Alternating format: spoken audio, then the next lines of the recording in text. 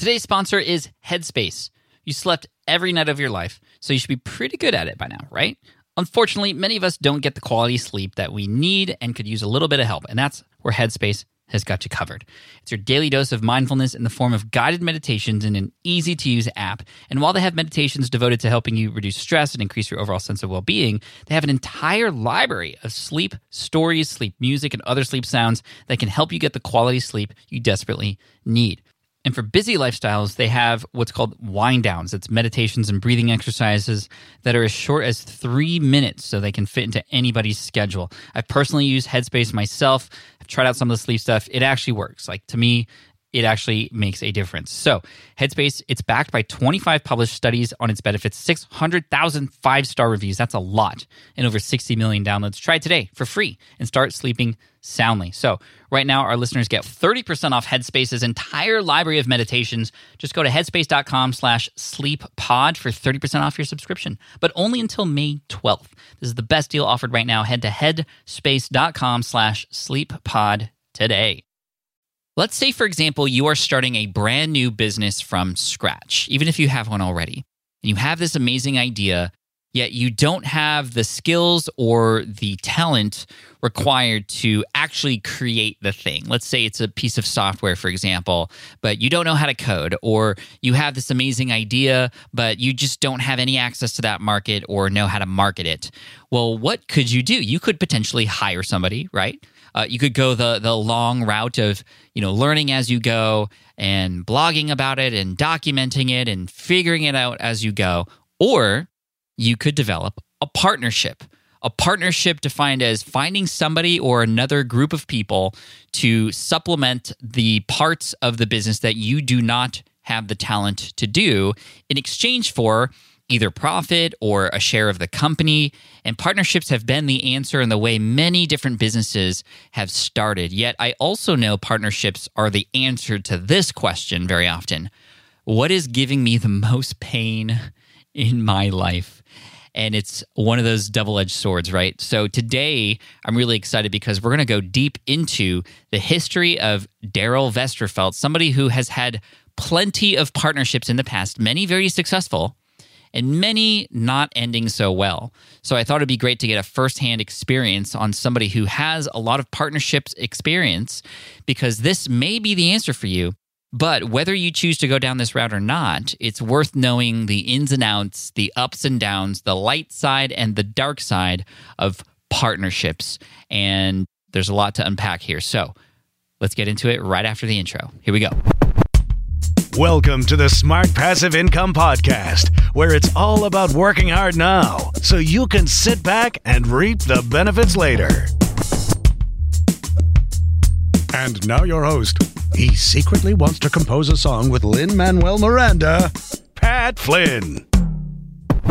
What's up, everybody? Welcome to session 412 of the Smart Passive Income Podcast. My name is Pat Flynn, here to help you make more money, save more time, and help more people too.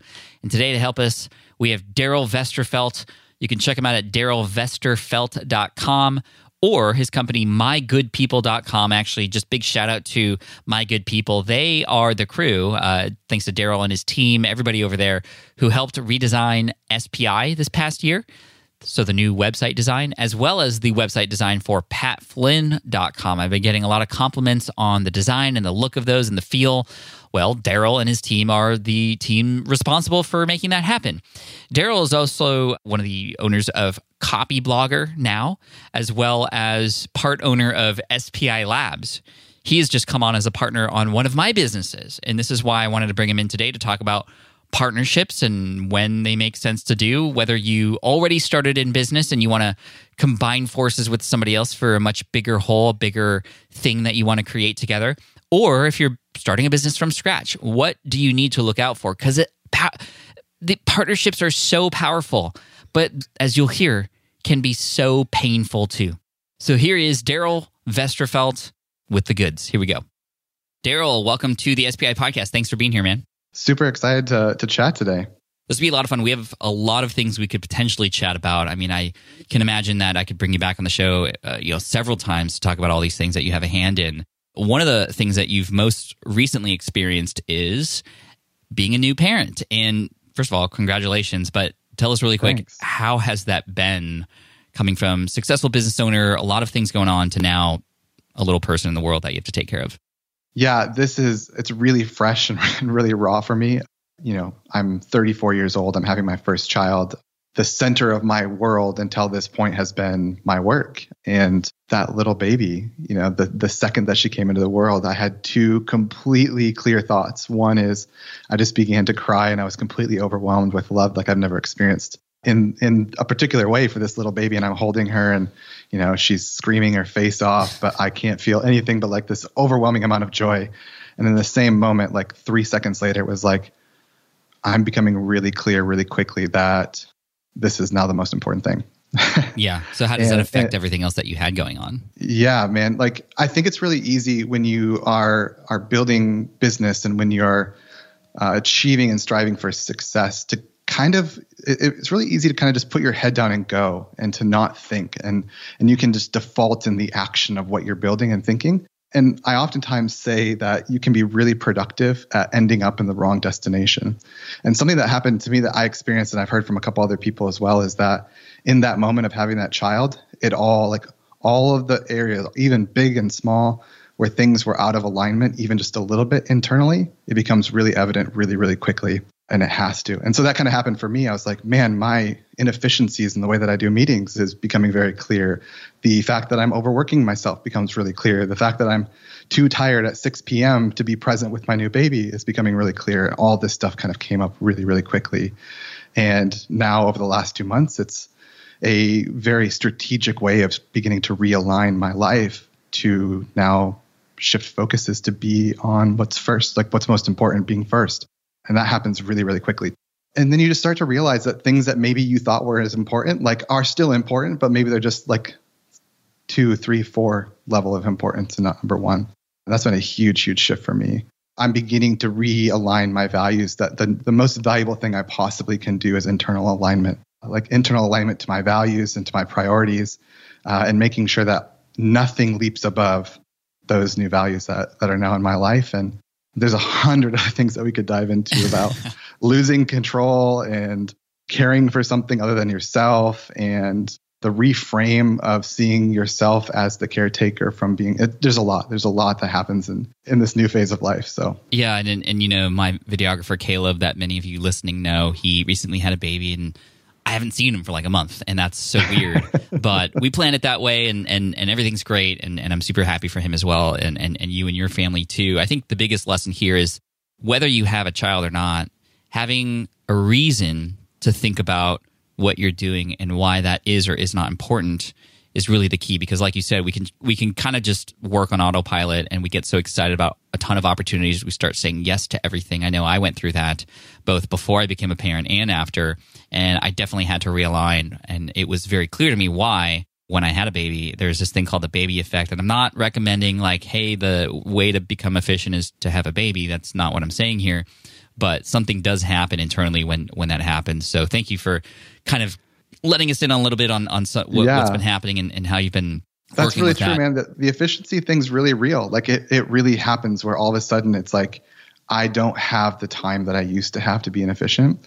Another thing that happened, Pat, just really quick, is I used to think about parents and be like, oh my gosh, like why, like what's going on? Like their kids completely rule their lives. Like I'm never going to be like that.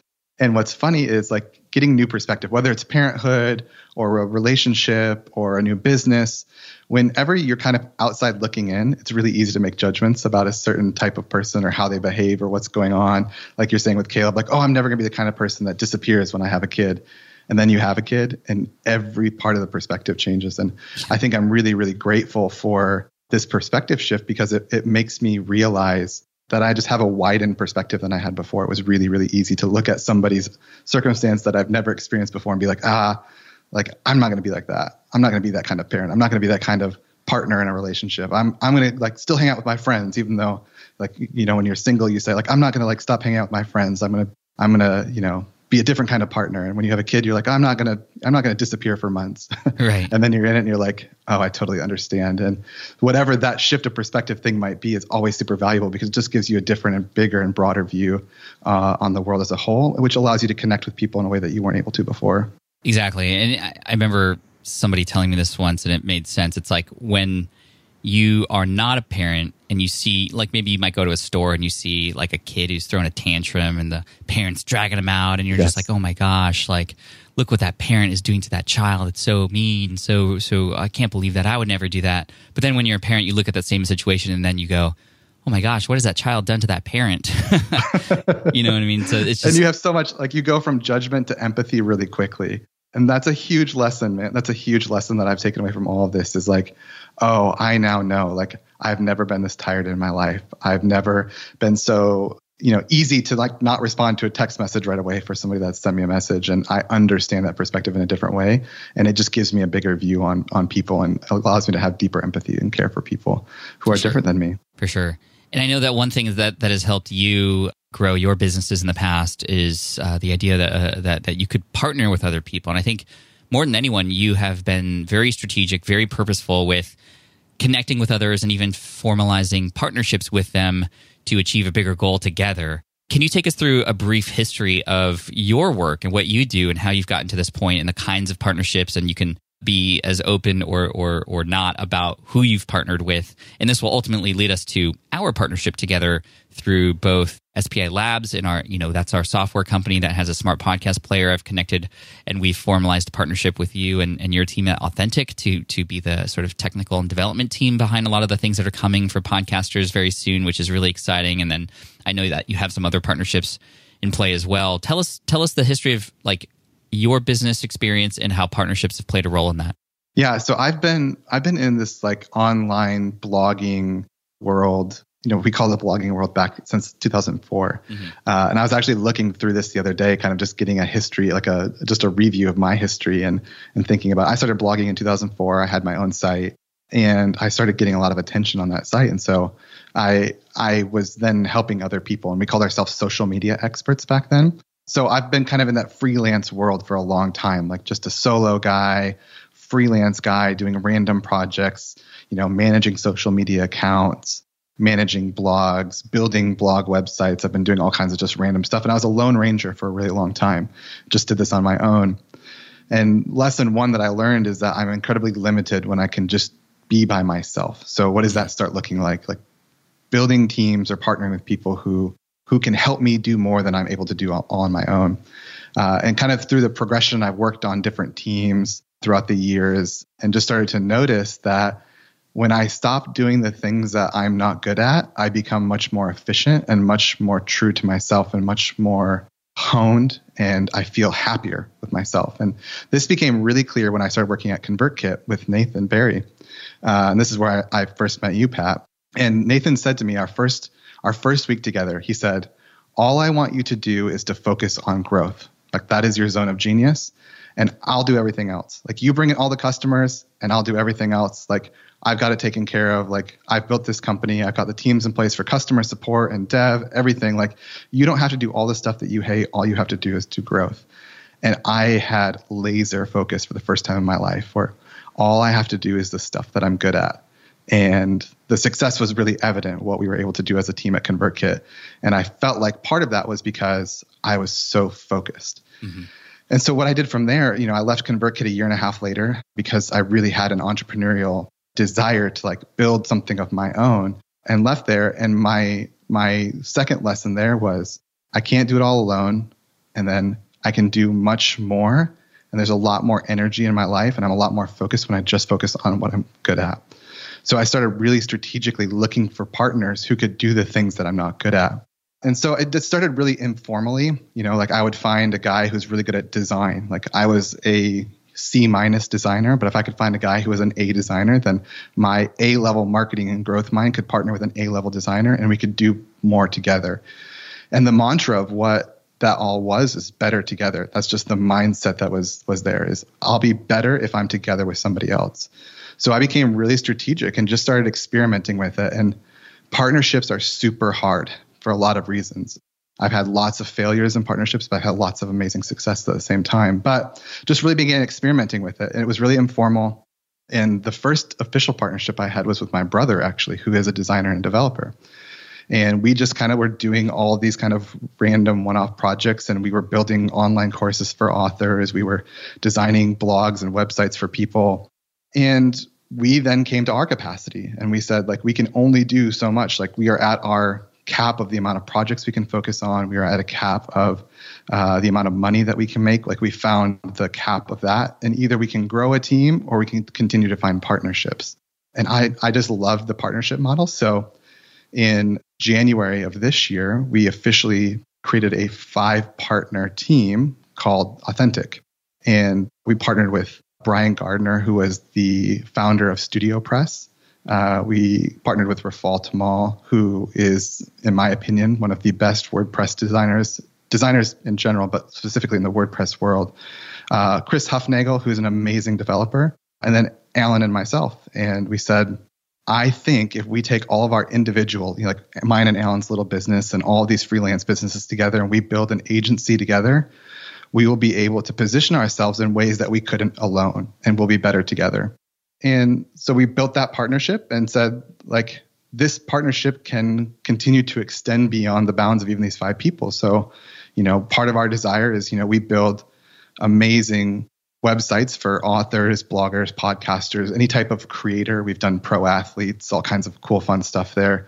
And it's a traditional agency in the sense that now we have somebody who's good at the finance. We have somebody who's good at project management. Alan has a master's degree in organizational psychology, so his mind works in ways that my mind doesn't. We have somebody who's good at growth. We have somebody who's good at design. We have somebody who's good at development. We've formed kind of this super team, people who were all good at their particular craft. And through partnership, we were able to come together, be better together, and do that. And part of our mission from the time that we formed was, is there ways that we can build partnerships with people outside of this 5, which is how we came to find partnership with you guys, is the ability then to continue to be good at the craft that you do while partnering with other people is kind of a shortcut.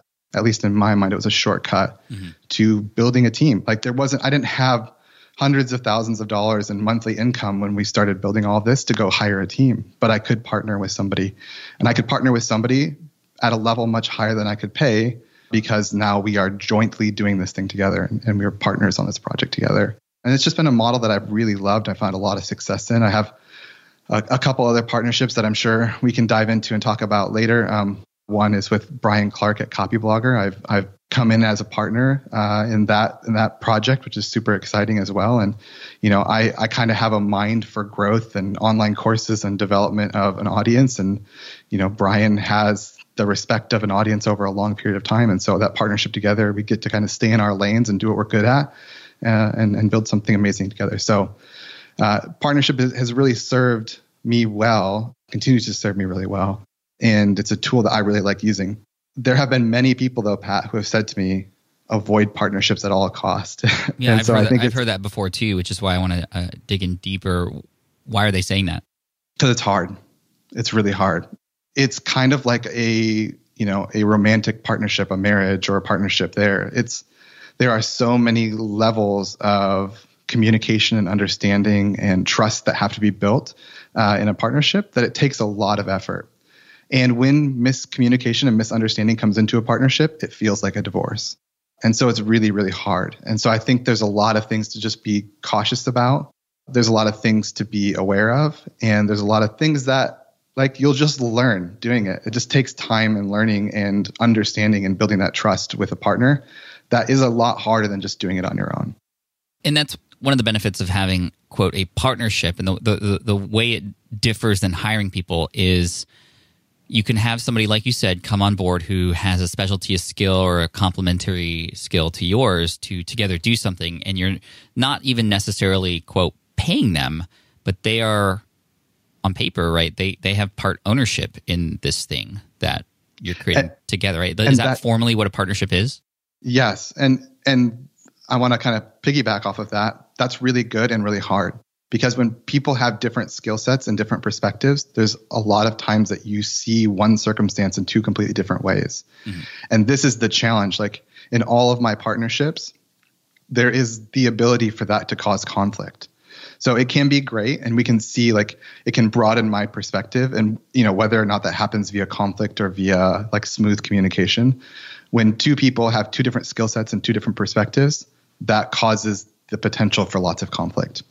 And I personally view that as I'm a huge into personality profiles, and I'm an Enneagram 8, which is a challenger. Yeah. And so I love the challenge of that. I love like, oh my gosh, like we see something different. Like, let's move into this conflict and like see, like, I want to see more. I want to see it. I want to see the way that you see it. But that takes a lot of maturity, and I don't always have that maturity, but it's an opportunity to grow in that maturity when things become hard and communication becomes hard. But it really is truly like partnership is partnership. And whether that's done in like a home setting or in a business setting, we all know the pain that can come from misunderstanding and miscommunication. And that happens in the business world the same way that does in maybe your home or romantic life. And I think that's one of the benefits and beauty and challenges of partnership, is that it can be the highs of the highs and the lows of the lows because of that different perspective and different understanding of things. How many partnerships have you had overall just in your entrepreneurial journey thus far? 6. 6, including ones that you are no longer partners with? Yeah. How many have, or would you say just did not go well? 3. 3. Yeah. I think a lot of people would be scared about that. Yeah. Why do you keep doing this business model if it could potentially sort of fail like this, and relationships are involved? And, I think a lot of people avoid the reward that can come with partnerships because they fear this side of it so much. Can you give us some insight on, I don't know, is it not that bad, or is it, No, it's really bad. It's really bad. It's really hard. And again, I think it goes back to, I don't think that there's a right or wrong here, Pat. I think it's about who you are. Mm-hmm. And it's, again, about knowing your personality and understanding yourself. And for myself, I know I operate best in partnership. I know I operate best when I have a challenge. And so I continually love the challenge of partnership because it allows me to become better. Like it is like it's like the forge. It's like I'm being forged into something different. Like I can't go into partnership and be the same person on the other side of it. And I like that challenge, and it's really hard. And so even though like I've had things end in lawsuits and lawyers involved, and that is really painful emotionally, and it's painful financially. And it's sometimes just part of how relationships go. Like I can't force somebody to have the same perspective that I have. And sometimes we don't respond the way that we ultimately hope and would like to. And at the end of the day, I continue to do it because I believe in the power of connection and the power of team and the power of focus and doing what I'm good at and not doing things I'm not good at, and creating an environment where that can all happen. And that can happen many ways. Like you can achieve those same things by building a team underneath of you in a traditional sense as well. But I like partnerships because I like it when people have ownership with me in it too. Like you're as motivated to show up today as I am because we both own this together. Like We're in it together. And I love that. I love it. It feels like I can trust that better than I can trust somebody I'm just maybe paying a salary to every day, because as much reward as we can have, you have as much risk. And so we're like really in this together. And I really like that. I 100% agree with that. I mean, I've experienced the same feelings with Matt, who is a partner with me on SPI Media. I've experienced that with Caleb, obviously, with the Switch Pod, and just us both showing up and wanting to build something amazing and doing it for the greater good is awesome.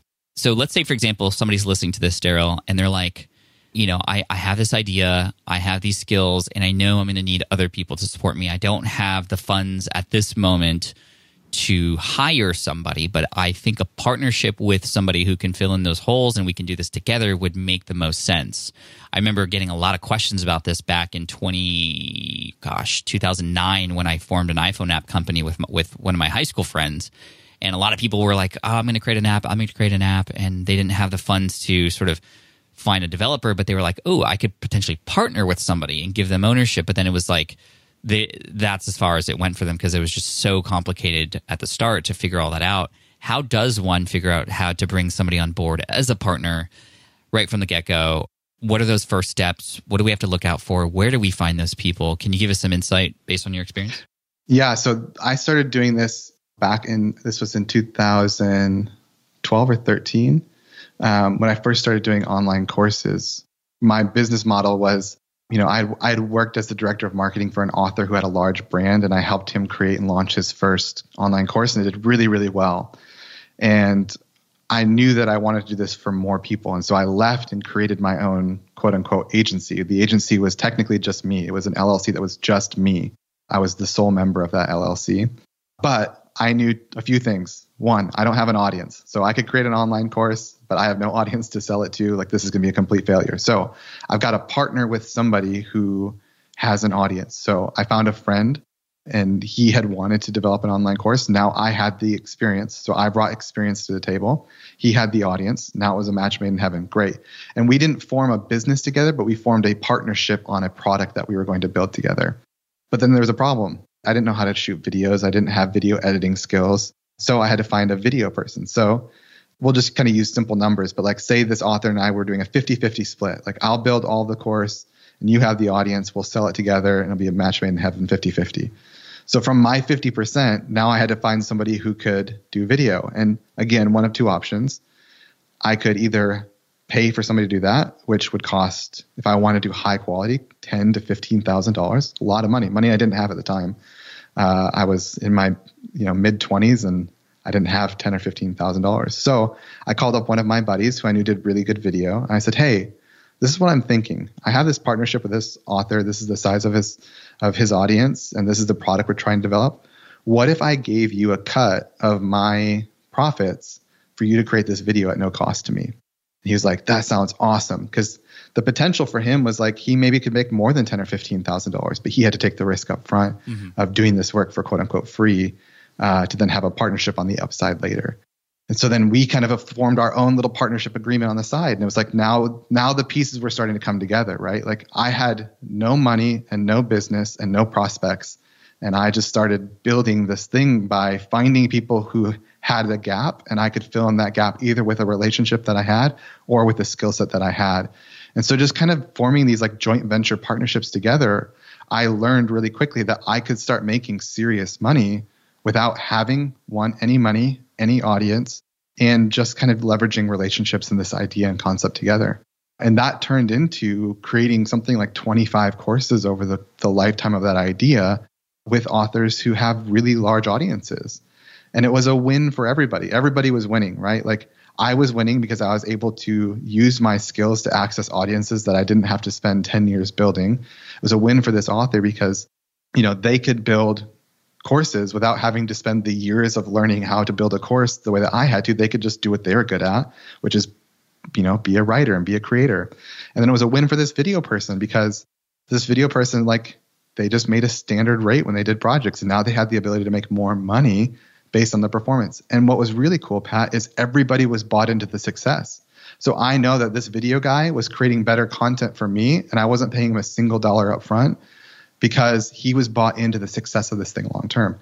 I was showing up in a way because I knew that if I worked an extra 5 hours this week on this project, it could maybe result in more money. And so everybody was bought in kind of on a quote ownership level.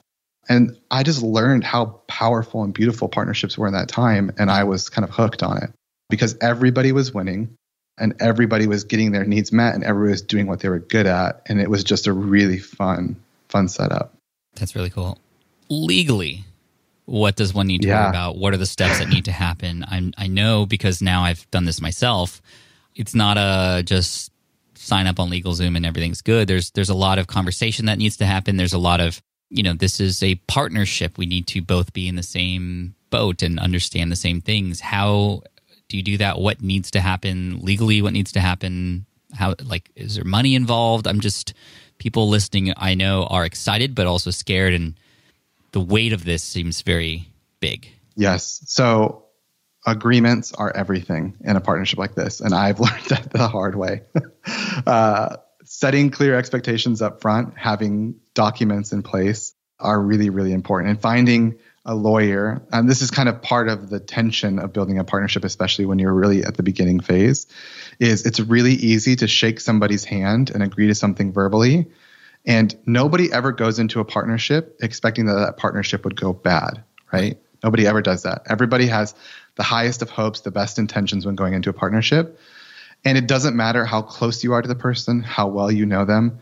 Whenever money is involved and whenever there's an opportunity for misunderstanding or miscommunication, it can get messy, and it can get messy really quickly. So legally, there's a lot of different ways that you can structure it. You can join together in forming a company together, like an entity together, and having a lawyer that can help you draw up documents like an operating agreement that really clearly states how you guys are going to settle disputes, how you guys are going to maybe dissolve the partnership later on if you guys both want to.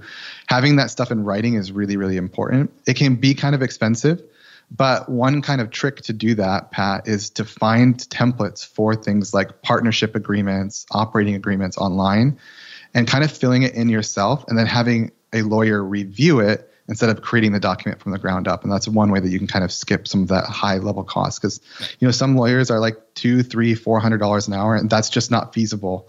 It wasn't feasible for me at the beginning, which is why I just kind of did these handshake agreements.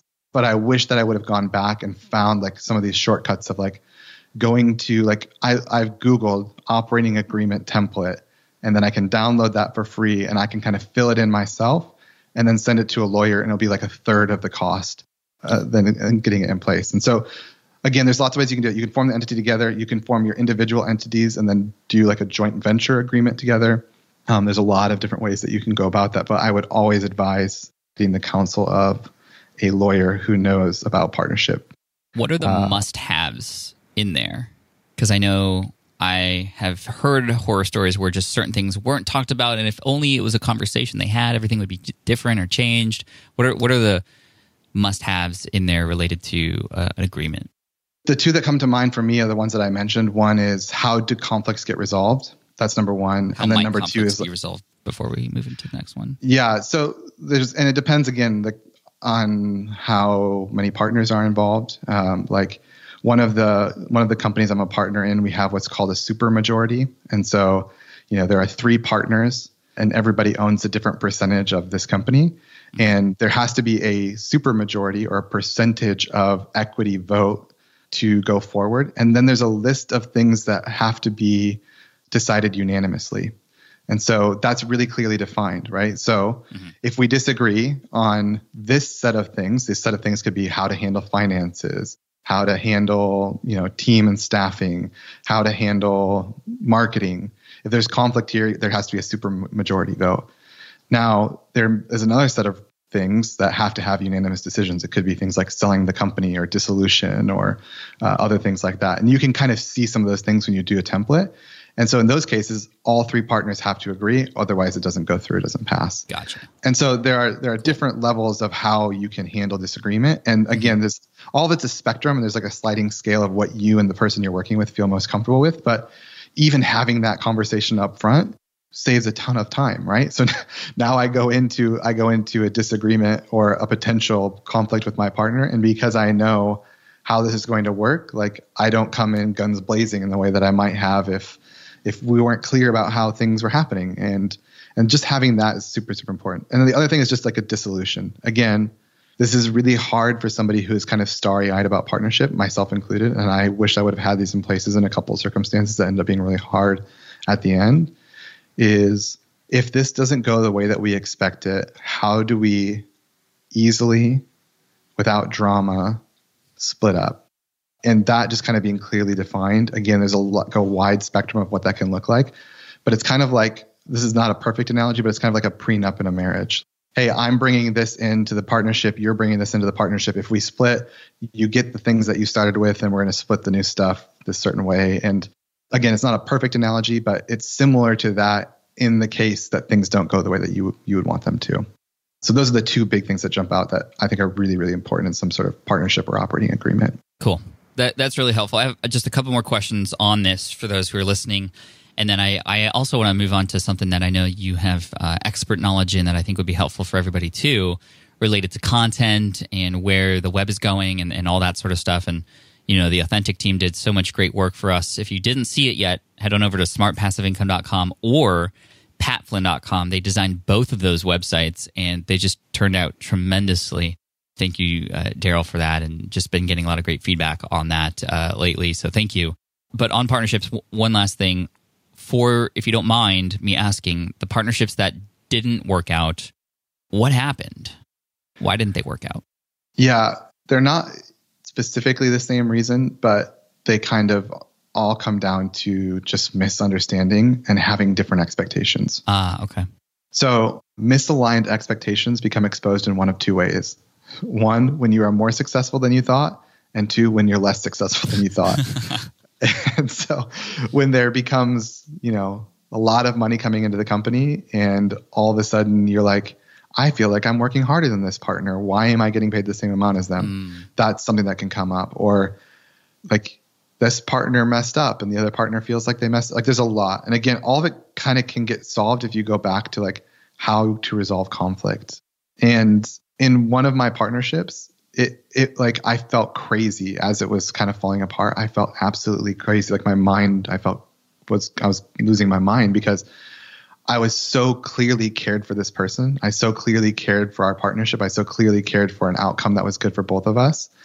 But we didn't, for whatever reason, the way that we were communicating about it was like, it was like I was saying one thing and they were hearing a completely different thing. Sure. And what they were hearing was completely offensive to them, even though I wasn't intending it that way, and vice versa. And it kind of spiraled into this place of like, the only way we can resolve this is by like splitting up. Yeah. And I think communication is the single greatest factor in successful partnership. And sometimes that means saying really hard things and doing really hard things. And it's, again, I equate business partnership to like a romantic partnership, because if you're feeling something or seeing something and you just choose not to say it, like just walls start to come up, right? And communication becomes different. And this is not just verbal communication, even nonverbal communications can come up like, you're being distant to me. Why are you being distant to me? And it's like, because I feel awkward and I don't want to talk about this subject.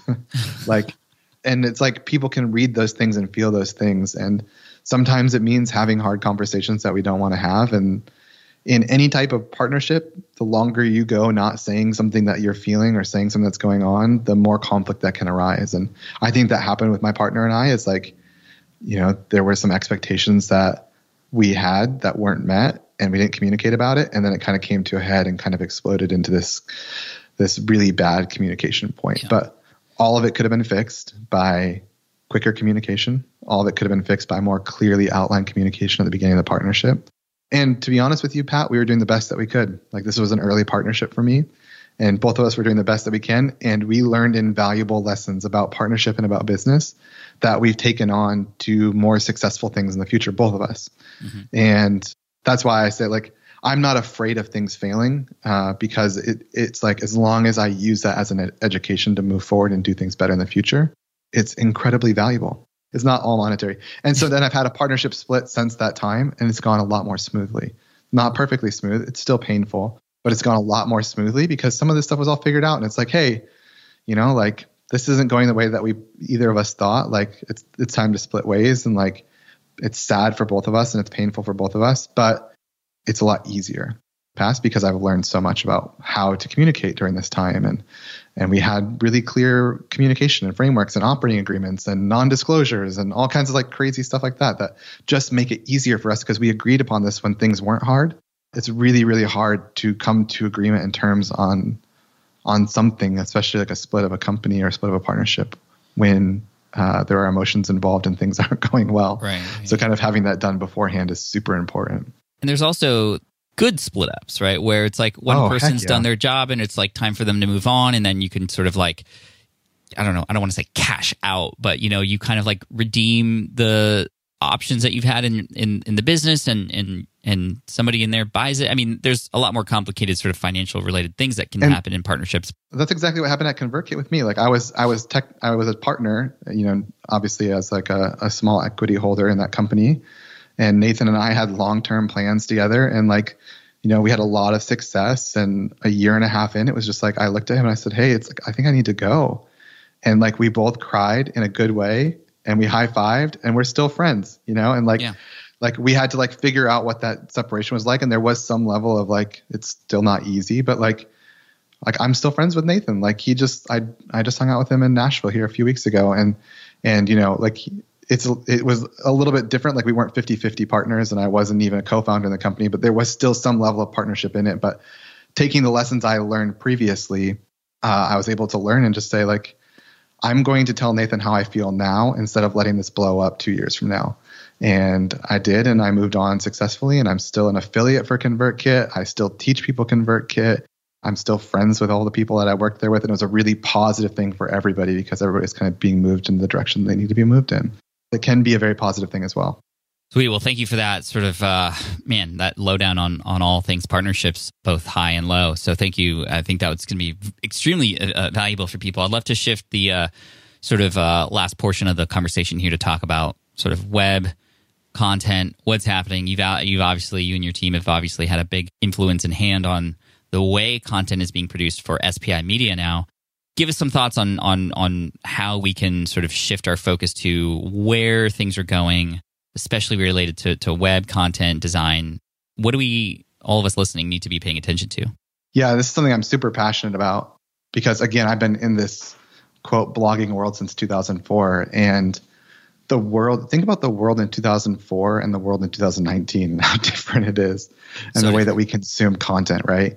Back in 2004, we were watching TV shows like Lost and 24, and we were waiting for those shows to come out every single week. Like we'd watch it for an hour. You'd have to show up at your TV at a certain time and watch that show and then wait for the next week. And if you missed an episode, the only way to watch it was to wait for the DVD box set to come out. And so your life, like if you were a really big fan of one of those shows, like your life revolved around content being delivered in that way. Now let's think about 2019. If Netflix doesn't release a new series with all of the episodes, I'm pissed because I want to watch all of them right now. Like I don't want to wait till next week. And so we've just consumed content differently. And so the way that we used to produce content on the internet back then was kind of like that broadcast television model, right? Where we said, hey, here's a blog post today and here's a blog post tomorrow. And if you were really advanced, you had a strategy about how you release that content. But oftentimes it was like, I'm posting this and you're here today and you read it. If not, it's going to get buried in the archive and you're going to have to search for it and try to find it later. And I think that there's just needs to be a shift in the way that we think about creating content where we think more like Netflix and less like broadcast television. And so that was a huge conversation that, the Authentic team had with you guys at SPI is, Pat, you've been creating content for how many years now? Over a decade. Over a decade. So there's a ton of content. So if somebody comes to your site, how are they going to find the content that's relevant to them? And if they happen to find one post that's relevant to them, how are they going to maybe find the other 10 that are also relevant to that topic if they're really interested in it? Right. Usually it's like, hey, here's our entire archive. Go figure it out and good luck. There's not a lot of strategy to how that content is organized. And the person I actually learned this from first was Barrett Brooks when we were at ConvertKit. And we put this model in place in the blog when I was still at ConvertKit. And this was the kind of Barrett's brainchild. But if you look at the ConvertKit blog, like they've released issues. And so there is an issue about how to start an online course. And there are 8 blog posts in that issue. And it's really easy to navigate between those blog posts about this particular topic. And they don't have anything more to say about it. So they're done writing about it. And I saw a lot of pain points in the way that content was being created. And what happens is there are some people, and people most notably in this category are Seth Godin and Gretchen Rubin, people who wrote every day on their blog for a long period of time and like built a huge audience. And that they both started in the early 2000s doing this type of thing. They built massive followings just writing every day. And a lot of people followed that same model. And now there's this archive, and a lot of people have a lot of archive of content. So one of the pain points are, how do I continue to have a good content strategy without feeling burnt out writing the same things over and over and over again? Like, how many possible blog posts could you write about podcasting, Pat? Like at some point you're not an infinite mind. Like at some point you're going to have enough to say about a topic. And so this pressure to feel like I have to write and write and write for infinity is unrealistic. And people were starting to get burnt out with that. And so people would just stop writing on their blogs altogether. And so you'd go to their site and you'd see either podcasts or blogs or YouTube videos, and people just stopped. It's just over. And it's like, because we don't have infinite amount of things to say about a topic. Like at some point I'm done.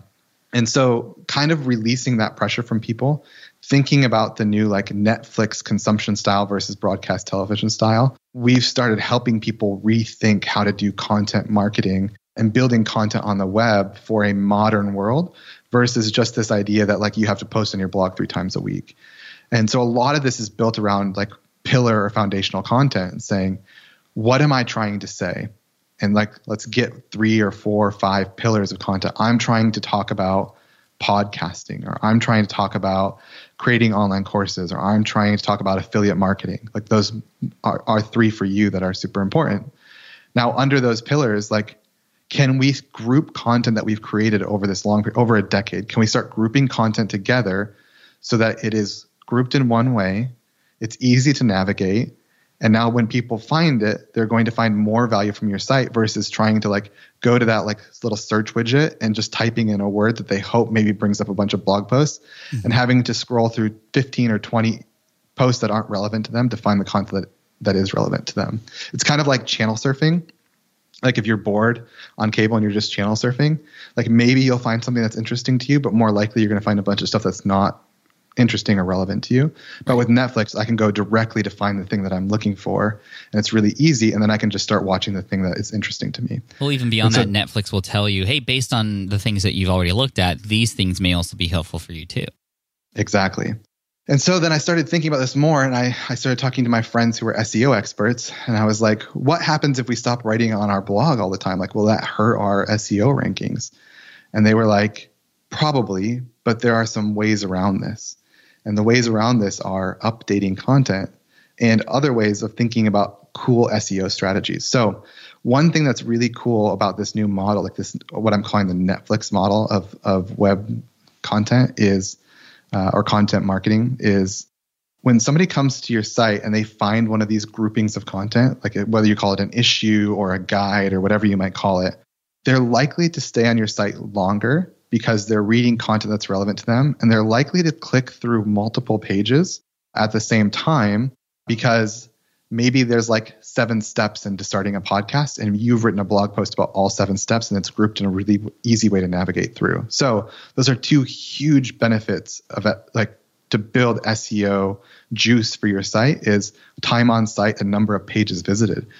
And so this is why sites like old school BuzzFeed, they'd be like, look at the 15 best dressed people at the Met Gala last night. And then you would go and it'd be like one person. You'd have to click on another page and another page and another page. They wanted you to stay on the site for longer, and they wanted you to click more pages while you were on the site. And I think we can take a strategy like that and put it into a high quality content view and say, hey, let's give this content to people in a way that's really helpful for them, while also accomplishing our goal of having them stay on the site longer and clicking more pages. Mm-hmm. So it's this win-win knowledge of like, I'm going to make my site more relevant to people where they can find content that's helpful for them, while also checking off some of these SEO checkboxes to make my site a little bit more powerful in the meantime. And those sub-pages can target specific sub-keywords as well. So they're all relative, exactly, which helps Google understand that you're sort of the authority on that topic, because it's not just like one giant blog post now. Now it's a bunch of longer blog posts about a particular topic and subsets of that topic. And then it essentially is almost treated like the way we talk about it on the team, it's almost like books about that topic on the web. Exactly. And this is why when you go to smartpassiveincome.com now, you'll see just right there on the homepage a list of our guides. And we have more guides coming too. And, you know, there's the business fundamental guides, and that was produced by Matt. And I have the podcasting one, and there's the book publishing guide that we recently published as well. If you haven't checked it out, you got to check it out, smartpassiveincome.com. You can see this sort of siloing of content happening, Netflix model grouping. And I think that this is just, it makes sense for user experience and just the lack of time we all have to go and find stuff, and how much more used to we are as people now living today to just, we need something, we find it, versus let me channel surf. Exactly. And another benefit of this, Pat, is when something changes, like say something changes in the podcasting world, instead of writing a new post about podcasting, you can just go in and update one of those older posts that are there. And this relieves so much anxiety from my friends who are content creators. It has. It's like, oh my gosh, like I don't have to rewrite a whole new thing. Like I can just go in and update that. And my understanding, again, I'm not an SEO expert, so I don't want to pretend like I am, but my understanding from research and talking to people who are, is that Google views updating a post very similarly to posting something new. And so you're not losing that juice of like not posting all the time, as long as you're like regularly updating posts on your site and making sure things are relevant for where we're currently at. And that is a much more sustainable way to have very powerful content. And another thing that really makes people happy about this, Pat, is you can have really focused times in your business. So maybe you're in a creation, like a season of creation, and you're creating all this content around some of these guides or pillars. And then when you're done, you don't have to feel the pressure of continuing to create, and you can go promote that. And promoting a guide is so much easier than promoting a ebook or a single post or things like that. It's like all this content is all right here. It's super valuable. It's really easy to navigate. And that is a much easier thing to promote externally to bring more people into your audience than it is the old school model of like, oh, I have this one ebook or I have X, Y, or Z. And so you can kind of like flip flop and take different seasons of focus at different times if you're like a solo person in this business. And that's been a really, really appealing thing to a lot of our clients is, hey, I'm going to remove this pressure for you to write a blog post every single week for infinity. I want you to write 5 about this topic, and then I want you to go talk about it to as many people as you possibly can and get them to come back to the site and see this really, really valuable content that you've written. And you can kind of like not feel this pressure of like this infinite content creation cycle. Yeah, I mean, it's huge. It's been a big relief to not feel like I have to come out with a new blog post every week, for example, but I can just make sure that the content that is on the website is up to date and up to par. And then when we do publish something like a new guide, for example, that goes deep into the topic and subtopics related to it, we can spend more time promoting it, getting in front of people, like you said. And to me, that's just what I feel is a better experience. And it's just much easier to manage as a team. And then my goal, and hopefully people have been feeling this now, and maybe less so on the website since it's still pretty brand new, but we want to get to the point where people are anticipating that next guide like they're anticipating the next episode of the podcast. And that was a struggle we were having with forcing a blog post every single week. There was no anticipation because people didn't know if it was for them or not, versus we can promote even content coming out very soon. Like, hey guys, we're writing a guide on X, Y, and Z. It's going to come out on this date. We can almost launch it. And that becomes a huge value add, a free thing that people can get access to. And of course, internally, we know hopefully that'll grow our email list, lead people into some funnels and serve them even more if they want to go deeper. It just makes sense. And so I love that. And I'm hoping that we can be a good sort of example on SPI to sort of encourage people to start thinking about their content in the same kind of ways. So thank you again for you and your team for helping us structure SPI in that way. And I hope that that is making sense to everybody because that's so important. And it's a win for everybody. It really is. It's a win for everyone. It's a win for you. It's a win for the audience. And it's a win for everybody involved. And that's how you do business well, is finding wins for everybody. Totally. This has been a win for me for sure to spend this time with you, Darrell, to learn more about your partnership history and to get this amazing content for everybody listening in. Where can people go to find out more about you and where would you direct people to? Yeah, you can go to authentic.com. And authentic is spelled with a K, AUTHENTIK.com. Or you can find me at darrellvesterfelt.com. And I actually have a link to schedule a 15-minute call with me on that page. So if you want to talk more about your site or your projects or partnerships, like feel free to hit me up there as well. Dude, thank you so much for this. Highly valuable. I appreciate you so much and look forward to chatting on one of our upcoming team meetings. Thanks, Pat. All right. I hope you enjoyed that interview with Darrell Vesterfelt. Again, a partner with me now on a couple businesses. I'm just really excited for our future together and your future with you and your future partners should you choose to go down this route. It's not always the answer for everybody, but I think the big theme here is just really get to know that person before you commit to a partnership. Really make sure you hash out all the possible scenarios and you want to have these conversations up front instead of on the back end after things may not have gone the way they should. So you can check out Darrell at darrellvesterfelt.com, mygoodpeople.com, and also, of course, copyblogger.com, who's he's recently become part owner of as well. So super stoked for you. And Darrell, thanks so much for coming on. There's a lot of links that we mentioned and people that we talked about. You can check out the links and the resources mentioned in this episode at smartpassiveincome.com/session412. Again, smartpassiveincome.com/session412. And again, props to mygoodpeople.com and the team over there helping design amazing websites like SPI, patflynn.com. They've done a lot of other websites that I've seen on the web that are just amazing. So thank you guys. Thank you, Darrell. And thank you for listening all the way through. Make sure you subscribe to the show if you haven't already. We have a lot of great content coming your way in the upcoming weeks. This year is going to be amazing. And I'm just very thankful for you to be a part of it as a listener, as a subscriber, as a follower, as a supporter. And I'm looking forward to seeing many of you at FlynnCon here in San Diego coming up in July this year. Hope to see you there. Cheers. Thanks so much. And as always, Team Flynn for the win. Peace. Thanks for listening to the Smart Passive Income Podcast at www.smartpassiveincome.com.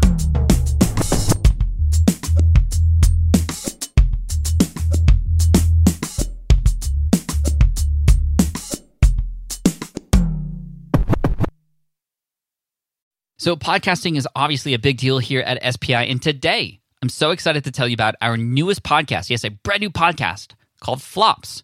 Flops is all about exploring, celebrating, and normalizing failure in the entrepreneurial journey. Every entrepreneur experiences failure at some point, so I love that we're just facing it head on here. And the show is hosted by two members of the team, Karen and Ray, and in it, they talk to entrepreneurs who have had stumbles, setbacks, and flat-out failures. These guests are honest and generous with their stories, and I think they offer hope and encouragement for all other entrepreneurs out there because we all experience it, right? We all experience failure. For example, in the first episode, Ray talks to John, who got caught up in a Ponzi scheme. It's a story with twists and turns that will keep you hooked. It's a great story. I highly recommend you check it out. But one thing I love about Flops is that it doesn't dwell on the failure, and it always finds a bright side. I really love it, and I think you will too. So the first season of Flops has already started with new episodes dropping on Wednesdays. You can find it on Apple Podcasts, Spotify, wherever you listen to podcasts. You can also listen at smartpassiveincome.com/flops. Again, that's smartpassiveincome.com/flops. I hope you enjoy it.